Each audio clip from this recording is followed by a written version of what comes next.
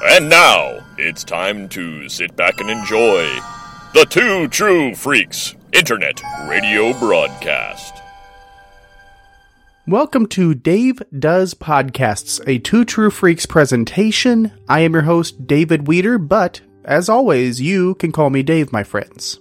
And this time around, we are continuing with the next installment of Dave Does Back to the Future, my ongoing look at the Back to the Future franchise from top to bottom, left to right, through various time frames, alternate universes, etc. And while the first installment was kind of a necessary evil where we looked at the overview of the trilogy and the ride, this is where the rubber really starts to meet the road. Now that I have a feel for where we're going, we're going to be branching out quite a bit and really diving into the movies, the comics, etc. And if you're looking at the RSS feed, iTunes, or just twotruefreaks.com, you will note that this episode is being released on November 5th, 2016. 6 decades and 1 year since what would have been Marty's arrival in 1955 Hill Valley. Now, 61 years later, we are not looking at the events of 1955, oddly enough. We are actually going to be starting at the beginning of the movie, which is a natural place to start. And to set your expectations accurately, we won't be leaving 1985 in a very immediate sense. We're going to be spending some time here since it is oddly the past, even though it's the present in the movie. But we're going to be looking at the characters here at the onset in some greater detail, getting to know Marty really deeply, comparing him to movie teens of the time. We're going to be looking at Doc and his origins from the comic book, how Doc met Marty, etc. And the reason is, this is a great playground. There's a lot here. This is where we get to know our characters and we get to go on a journey with them following this act. So this time around, I'm going to start by having a bird's eye view of the first act, the first 30 minutes or so of the movie, the establishing portion. And I'm really excited to start talking about that. So if we can just pile in here to the USS Point Break, my windowless van with the Patrick Swayze's a centaur painting airbrushed on the side,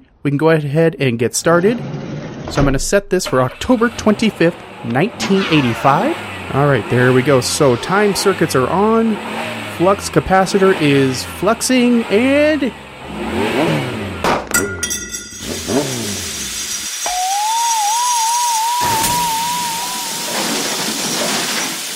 Okay, well, I guess we can all split an Uber or something. How does that sound? Why don't we just get in the Uber and go back to the future?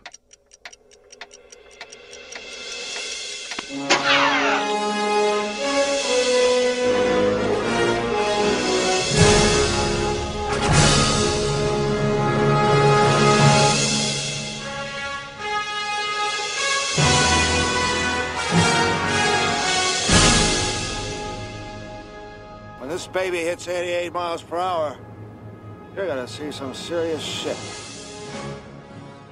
Take that, you mutated son of a bitch! Save the clock tower! Save the clock tower! Are you telling me that this sucker is nuclear? Hey, Dad! George! Hey, you in the fight! But the only power source capable of generating 1.21 gigawatts of electricity is a bolt of lightning. I am an extraterrestrial from the planet Vulcan.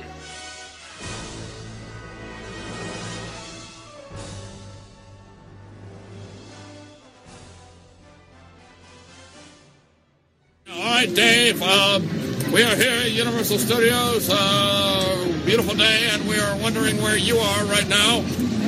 We will definitely see you in the future. And before we dive in, I do want to give a big thanks for the audio you just heard. That was courtesy, of course, from Doc Brown, but primarily from Pat Sampson, who is the host of the Longbox Crusade. He and his family were visiting the Universal Studios Florida, where kind of this show really got its start, and he sent me that message, and I really am thankful. That really made my day. It makes me smile, so I wanted to share it with you all as well. So thank you, Pat. I hope you enjoyed Universal. I hope you drank a lot of butterbeer, because butterbeer is the bomb. Anywho, Back to the Future, not Harry Potter. The first act of any movie basically works off of the journalism principle. In a journalism story, you are set out to provide the who, what, where, when, why, and how. So in any news story, that is what is set out to do. Does it always succeed? No, because there's bad journalism out there. They don't bother with the reverse pyramid. Anyway, I'm not going to get into journalism. Anyway, who, what, where, when, why, how. And the first act does so. It sets up the who. Of course, we have Marty McFly. We have Dr. Emmett Brown, we have Lorraine and George McFly, we actually have Principal Strickland, and of course we have the town of Hill Valley, which is not only just the where, but I consider Hill Valley to be a character in this ongoing story. So I'm going to put that on here as part of the who as well as part of the where. As far as the what, well, we have the average teenager accidentally traveling back in time and getting stuck there while screwing up the time frame. So we have that pretty well established in the first act. The when, well, we clearly know that we are in October 25th, later October 26th, 1985. We are very clear on that. And of course, in any time travel epic, the time is going to be important. The when is going to be a key element to a time travel story. That's right, I like stating the obvious. So there it is. The why in Back to the Future, why did Marty go back in time, is that he was escaping the Libyans after he sees Doc dying, shot down at the Twin Pines Mall. And it just happens to be stupid dumb luck that the DeLorean is there. And the how, of course, is the DeLorean time machine, one of the most iconic vehicles in film. So as we may all remember, the first act opens at Doc's garage with this long pan that we're going to be talking about in just a little bit, and is clearly established that it is October 25th, 1985. And of course, that scene introduces us to the arriving Marty McFly, our teenage protagonist. And while he's visiting Doc's garage, he gets a call from Doc, calling home, oddly enough, to arrange a meeting that night or early the next morning at Twin Pines Mall. This is when we find out that Marty is late for school thanks to Doc's having so many clocks synced up to the wrong time. So Marty rushes to school, grabbing the back of a car and skateboarding all the way there, where he's greeted by his girlfriend, Jennifer Parker, played by Claudia Wells. Now he is late, he's trying to sneak by, but he gets caught by Vice Principal Strickland, gets a tardy pass, and later on, we see Marty bomb an audition for the school dance. And this kind of ends up being a prophecy fulfilled, as Strickland says, you don't have a chance, you don't have any talent, you're a slacker, McFly, you're a slacker just like your old man. You've got a real attitude problem, McFly, you're a slacker. And that kind of comes to pass, unfortunately, with Marty being just a little too loud. I'm afraid you're just too darn loud. Next, please. So he and his band, the Pinheads, don't get to play the school dance, at least not in 1985. Now this moves to a great scene at the Clock Tower Square where Marty and Jennifer are kind of talking, and it's a very smooth exposition scene, and we learn, of course, how the clock stopped on November 12th, 1955. If only that would come into importance later. Now to that end, I do want to mention that we are getting setups roughly every 30 seconds from the very beginning of the movie, up until Marty actually goes back to 1955. Just a ton of setups that all have payoffs, and this could have just been overwhelming, annoying, but it's dropped into the ongoing action smoothly enough that you don't feel like you're getting hit in the face with it.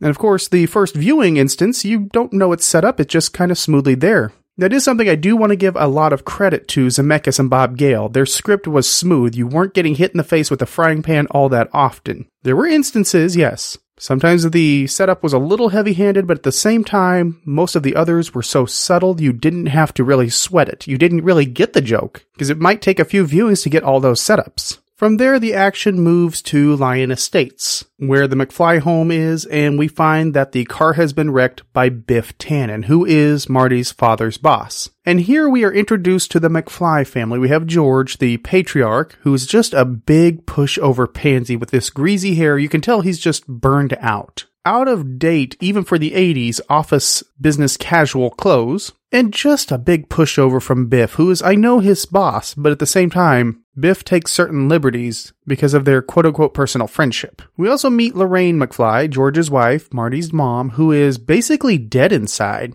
If you look, this is specified in the script, and you can also notice that her plate has more food than the others. She's drinking vodka with dinner, and she's just kind of burned out. She's dead inside. This is what she's saddled with, George, the kids, etc. Speaking of kids, we have Marty's brother, Dave, played by Mark McClure, who works at Burger King, has no ambition. Mostly because of the influence of his father, who really advises not to take any risks. Just play it safe, okay? And then we have his sister, Linda, played by Wendy Jo Sperber, who was a great actress who unfortunately was taken away too soon from cancer. And she plays Linda, who is dateless, essentially. She has no ambition. Her mom kind of keeps her down by telling her not to call boys, not to be assertive. This is a family that's okay with sitting at mediocrity. They're lower middle class or upper lower class, somewhere in there, pretty average. And this is kind of how things are going to be for the rest of eternity. Now, of course, from there, this is a big exposition dump. We get a lot of background on how Lorraine and George met at the Enchantment Under the Sea dance, how Lorraine's father hit George with the car, Lorraine nursed him back, and there was a Florence Nightingale. In fact, of course, a lot of setup here. This is where the heavy-handedness comes in, but it's played out as well as it can be. And of course, from there, the action moves to the Twin Pines Mall, where Marty meets Doc, who has invented the flux capacitor and the DeLorean time machine. And it's established that Doc got the plutonium to run the time machine from some Libyan terrorists. And of course, they have caught up with Doc, and they end up shooting him down because he swindled them. Doc, you don't just walk into a store and buy plutonium. Did you rip that off? Of course! From a group of Libyan nationalists. They wanted me to build them a bomb, so I took their plutonium and in turn gave them a shiny bomb casing full of used pinball machine parts! Marty jumps in the DeLorean to flee and goes back to 1955, which is where the first act ends. So just a little refresher there. Now, let's talk about what happens here. We're going to talk about the first 5 minutes punctuated with the amp exploding. The exploding of the amp is very, very abrupt and very funny. A nice punctuation for what is actually a subdued opening. It also sets up a very good reveal of Marty McFly, Michael J. Fox. When we finally see his face, he's coming out from under the bookshelf that's fallen on him, takes off his glasses, and says, "Rock and roll." Now, beyond that, of course, when Marty realizes he's late for school, his mode of transportation is his skateboard, and he grabs onto the back of a car. Let's talk about that, because how many of us tried that? Not all of us, but many of us. Too many, actually. You see, kids, this is a coordinated stunt. The person driving the Jeep is a stunt coordinator. Marty McFly, as played by Michael J. Fox, is an actor, sometimes a stuntman in there. It's all coordinated with safety harnesses, emergency technicians, etc. They're all ready just in case something should go wrong. When we do the same thing at home, we do not have those emergency technicians, we don't have the coordination, we don't have years and years of professional stunt knowledge under our belts. We're just a bunch of dumb kids, and it could lead to injury. So do not try this at home, because a lot of us are in our 20s to 30s, maybe even 40s in some cases, and we're all old enough to know better. And naturally, Marty's descent into Hill Valley lets us reveal the town square, Lou's Diner / aerobic studio, and of course the courthouse and Goldie Wilson. It's a smooth reveal. We don't realize when we're looking at this how important that town square is going to be in the scheme of things. It also ends up becoming part of the trilogy going forward, where the town square gives us a visual idea of what time we're actually in. And of course, Huey Lewis's power of love is not going to hurt the scene in any way, shape, or form. In fact, it probably makes the scene 10 times better just with that music alone. Of course, this trip ends at Hill Valley High School, which you can tell it's not noticeable at first. You don't think much of it. Yes, there's graffiti there. There are iron bars on the doors. The grounds aren't well kept, but ultimately it's a pretty average high school from an older building perspective. They could probably stand to upgrade the building, but we don't know what kind of demographic Hill Valley has in terms of the number of students, number of neighborhoods, etc., and if this is more than one high school in the town. And even though Jennifer, who is really out of Marty's league, I mean, I think all of us thought it, Jennifer is there to kind of watch out for him. Oh, you got here late, let me try to help you get protected. Let me try to sneak you in. She kind of puts up with Marty a little bit more than most girls would at that age. And even despite that, he gets busted by Strickland, the Lex Luthor of Back to the Future. That's not true. Strickland's not that bad. But he's played by James Tolkan, who has played the exact same Strickland character in at least 2 other movies that I can think of. We have his character from Top Gun. You don't own that plane, the taxpayers do. Son, your ego is writing checks your body can't cash. And of course, the 1987 cult classic Masters of the Universe. Somebody takes 5 shots and move it! All right, Pico, you want to play games? Let's play! And I know just by mentioning Masters of the Universe, there are people out there who are bleeding from the eyes.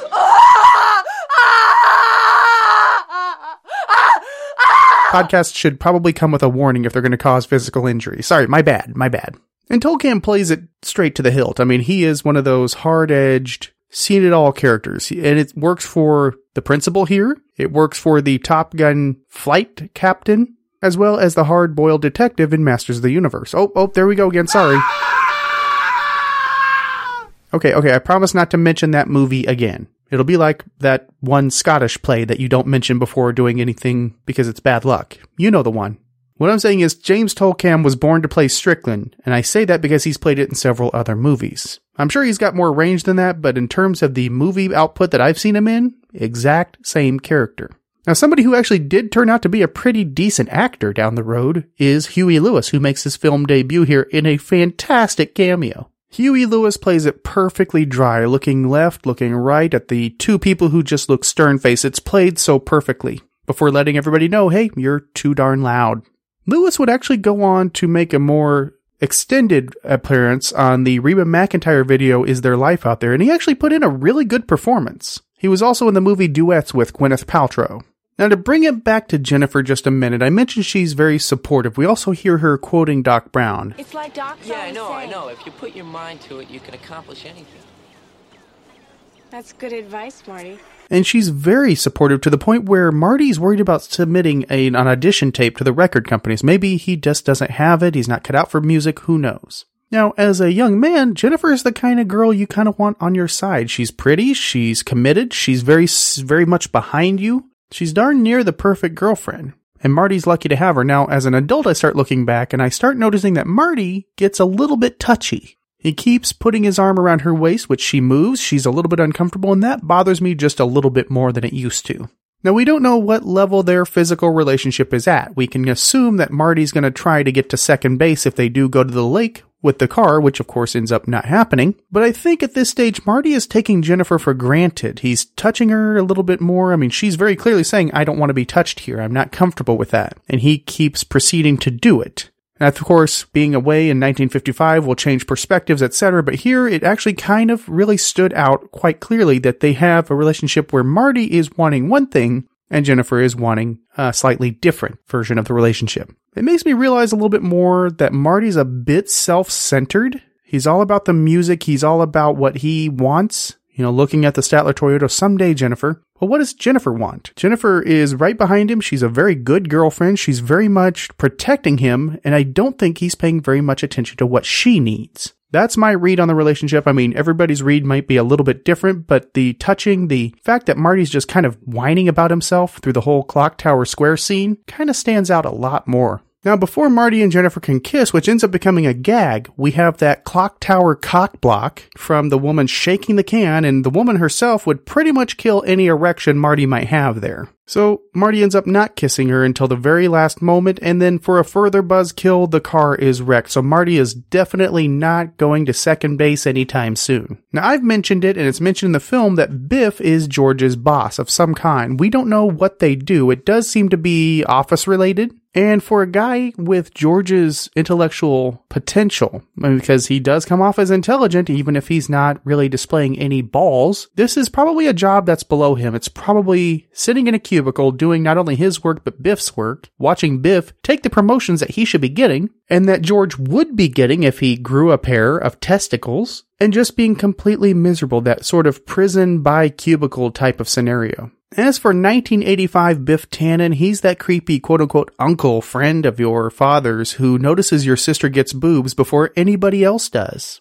Now, as I kind of alluded to, the family dinner itself is a bunch of exposition. A bunch. We start with the peanut brittle. Now, the peanut brittle, just to point that out, that is a result of a deleted scene in which George's neighbor comes over and says, I'm going to put you down for a case, and George wimps out. I see why it was deleted because it's during a talk where Marty's telling his father to show a backbone a little bit. And it's kind of a punchline when the neighbor comes over and George just says, all right, I'll pay for it. And the guy's like, yeah, I told you we had to go to one house. So you get the idea that basically George McFly is the town pushover, not just Biff's pushover. Now, I mentioned that scene to kind of put this out there. We mentioned that Dave has no ambition. Linda is kind of held back in terms of her romantic life. And a lot of that comes from the parents. That the parents try to basically keep them on the safe side of the tracks to the point where they are immobilized.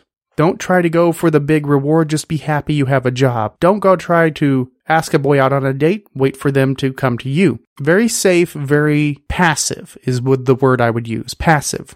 Now you notice Marty is not completely like that. You do see some of the self-doubt there on the courthouse square, which I was just talking about, where he's whining and it's all about him. But Marty also has the outside influence of Doc Brown. And that's a big piece of the puzzle because Doc is clearly, I wouldn't call it an antithesis to Marty's parents, but clearly the polar opposite in many ways. Doc very much pursues what he wants at great sacrifice, while George and Lorraine play it very safe and just kind of accept that this is how it's going to be and we should be happy with what we have, because to try to reach for anything more, well, you might lose the safety of where you're at. And of course, we get the Uncle Jailbird Joey joke, which is nothing more than a joke, a setup kind of like the Goldie Wilson. They don't add a lot to the plot, but they're nice little wink winks. However, this does kind of bring us into the exposition, where we learn about the Enchantment Under the Sea dance. We learn how George was hit by Lorraine's father, how the Florence Nightingale effect went into playing, and it's capped off with this moment where Lorraine says, "That's when I knew I was going to spend the rest of my life with him."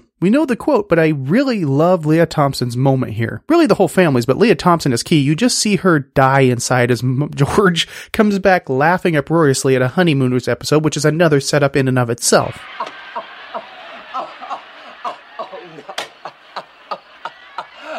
It really is a nice piece of acting from Leah Thompson, and really Wendy Jo Sperber and Marty McFly just realizing, oh damn, this is the rest of my life. This is what I have to look forward to. Oh joy.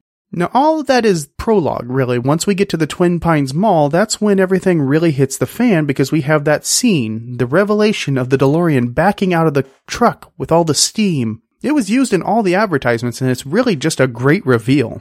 For one thing, the DeLorean wasn't a hugely prevalent car you would see on the road. It wasn't an 81 Honda, I'll tell you that, where you can still see them on the road today. This is an 81 Honda! How dare you! DeLorean was a specialty car. It was expensive. It was hard to find. It was already out of manufacturing. At the time the movie was made, there was a lot of legal trouble with the DeLorean, specifically John DeLorean, the creator. And then to have it souped up with those vents and the fins and everything and the wires, well, it made it actually look like an alien ship coming out of that truck. Something I have to say about Robert Zemeckis and his filmmaking style is that he allows the scene to play out at a regular pace. You know, he's the anti-Michael Bay, where Michael Bay's scenes are quick, they're cut, and they move on to the next one without really giving you a chance to blink. Zemeckis lets it play out. You get to have the scene really breathe where it needs to, and Marty's slow burn next to Einstein, as the light comes up and he sees the DeLorean for the first time, is probably just one of the most marvelous shots because it is so slow. And we're not talking slow motion slow, but it breathes. It has a moment where Marty gets to register everything. You have a cut to Einstein cocking his head, and then there's that DeLorean, which kind of sets up the reveal to be something more spectacular than what it ends up being. And based on Marty's reaction, our reaction goes up fivefold at least. We're suddenly engaged in a way. What is he looking at? Oh, what is this that's coming out? It's one of the best, most subtle pieces of filmmaking in the whole movie, because it gets you excited in a way that you need to be for meeting the really iconic vehicle for the first time. And that's amped up even more when Doc Brown comes out of that gull-wing door, and he's all just eccentricity and energy from the wonderful Christopher Lloyd. Again, I cannot picture anybody else playing Doc Brown. Although I'll confess that the guy in the video that Pat sent us, the Doc Brown impersonator that I kind of reacted to as saying it's not the real Doc Brown, knee-jerk reaction everybody, I have to admit he does a really good impression. But that's still built on the foundation that Christopher Lloyd laid down with this character. Once you meet him, you're already engaged, and you had a picture of Doc Brown in your mind, and usually when Christopher Lloyd pops out, I have to admit it's pretty close to the picture I had of him. And here's another thing with Robert Zemeckis, he knows when a scene needs to go quick. So while the reveal was kind of slow burn, Doc Brown is rapid fire, and because of the character's structure, we kind of follow along. We expect that speed. And Doc Brown is a great vehicle, no pun intended, to allow us to really go through a lot of information that's about to come down. I mean, in just a few minutes, we see Doc do the dry run with Einstein, where he sends the car 1 minute into the future, which in itself does help establish our believability. We're already on board with the characters at this point. You're either in or you're out. You either like Marty or you don't. Doc is already engaging. The moment we could lose you is when we were like, okay, it's a time travel vehicle. Settle down. It's going back in time, but it's made believable. It's a DeLorean, which is a rare car, but it is a car. It is a recognizable car. Unique, but not out of the realm of imagination. And of course, originally we were looking at a potential refrigerator for a time machine, which was capped because of fears for kids locking themselves in the refrigerators, which was a big deal when I was a child. I believe Punky Brewster did a special episode on that. Why were we locking ourselves in refrigerators, kids? I mean, do you remember this? Anybody? Anyway, we ended up with the DeLorean, which is believable. We see it in action. With the Einstein dry run, okay, we understand this is a time machine, we're on board with that. And then we get the big exposition. Here's the time circuits. Here's the data entry. Here's how the time machine works. Here's how I came up with the flux capacitor, which of course will be a plot point later. And then we see the time circuits turned on. This was one of the best subtleties. Doc randomly puts in the date November 5th, 1955. We actually see it get fueled up for a run. So we have it clearly established that the DeLorean is fueled up for a one-way trip. It is already set in for a specific destination, and the fuel itself is still sitting on the ground when the Libyans show up. So the DeLorean is completely in our realm of believability. Yes, we know it's a time travel device. We know how we set it up. We know it has fuel. We know it doesn't have more fuel to get back. And we know why November 5th, 1955 was chosen.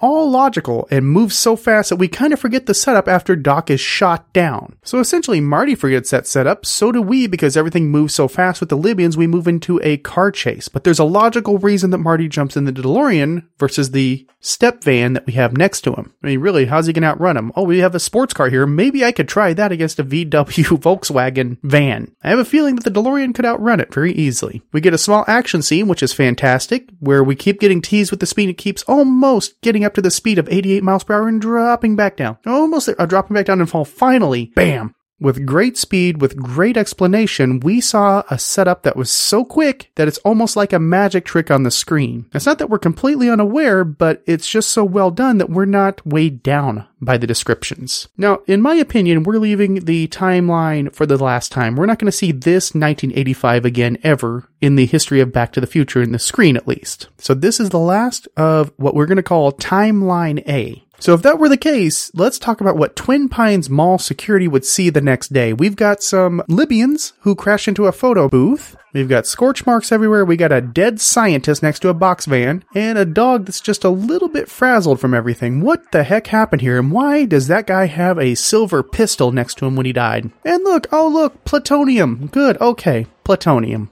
Yeah, I mean, I just got here. I was going to check in, and it looks like we got a 409. I don't know what a 409 is, but we're going to call it that. We got some Libyans over here. We're going to go ahead and take them in, national security and all that.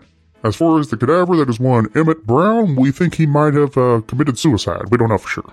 Yeah, we're going to go ahead and cooperate with local Hill Valley Police in an ongoing investigation involving both of our departments. Excuse me, I gotta go catch somebody running away from the hush puppy. They're stealing some shoes. Get back here! Get back here!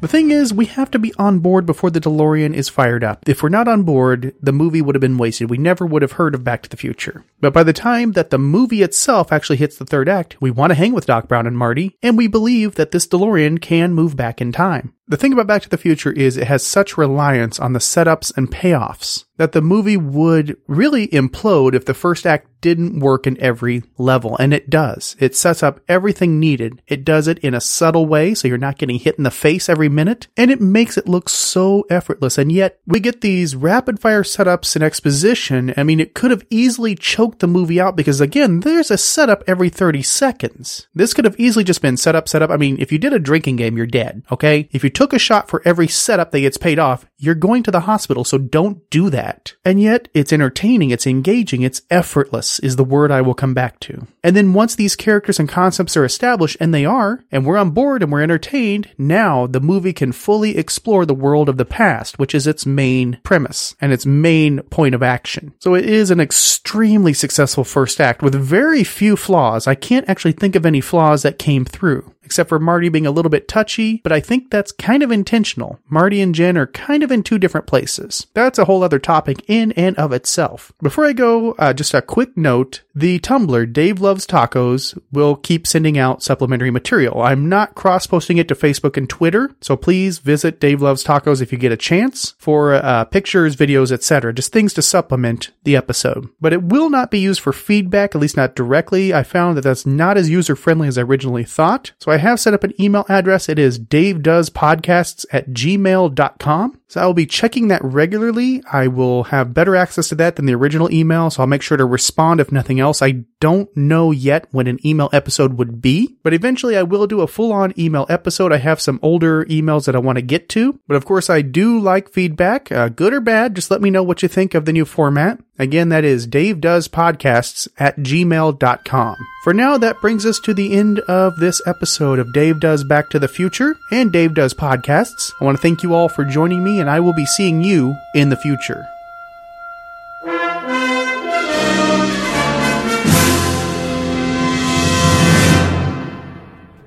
Dave Does Podcasts is a Two True Freaks production and is made for entertainment purposes only. The show does not draw profit from the characters or concepts discussed. All opinions are those of the host and do not reflect the views of any other individual, entity, or organization. The copyrights for any music or sound clips lie with the copyright holders. They are used for entertainment purposes only and no infringement is intended, as this show most certainly does not draw revenue. Thank you so much for listening. Talk to you next time.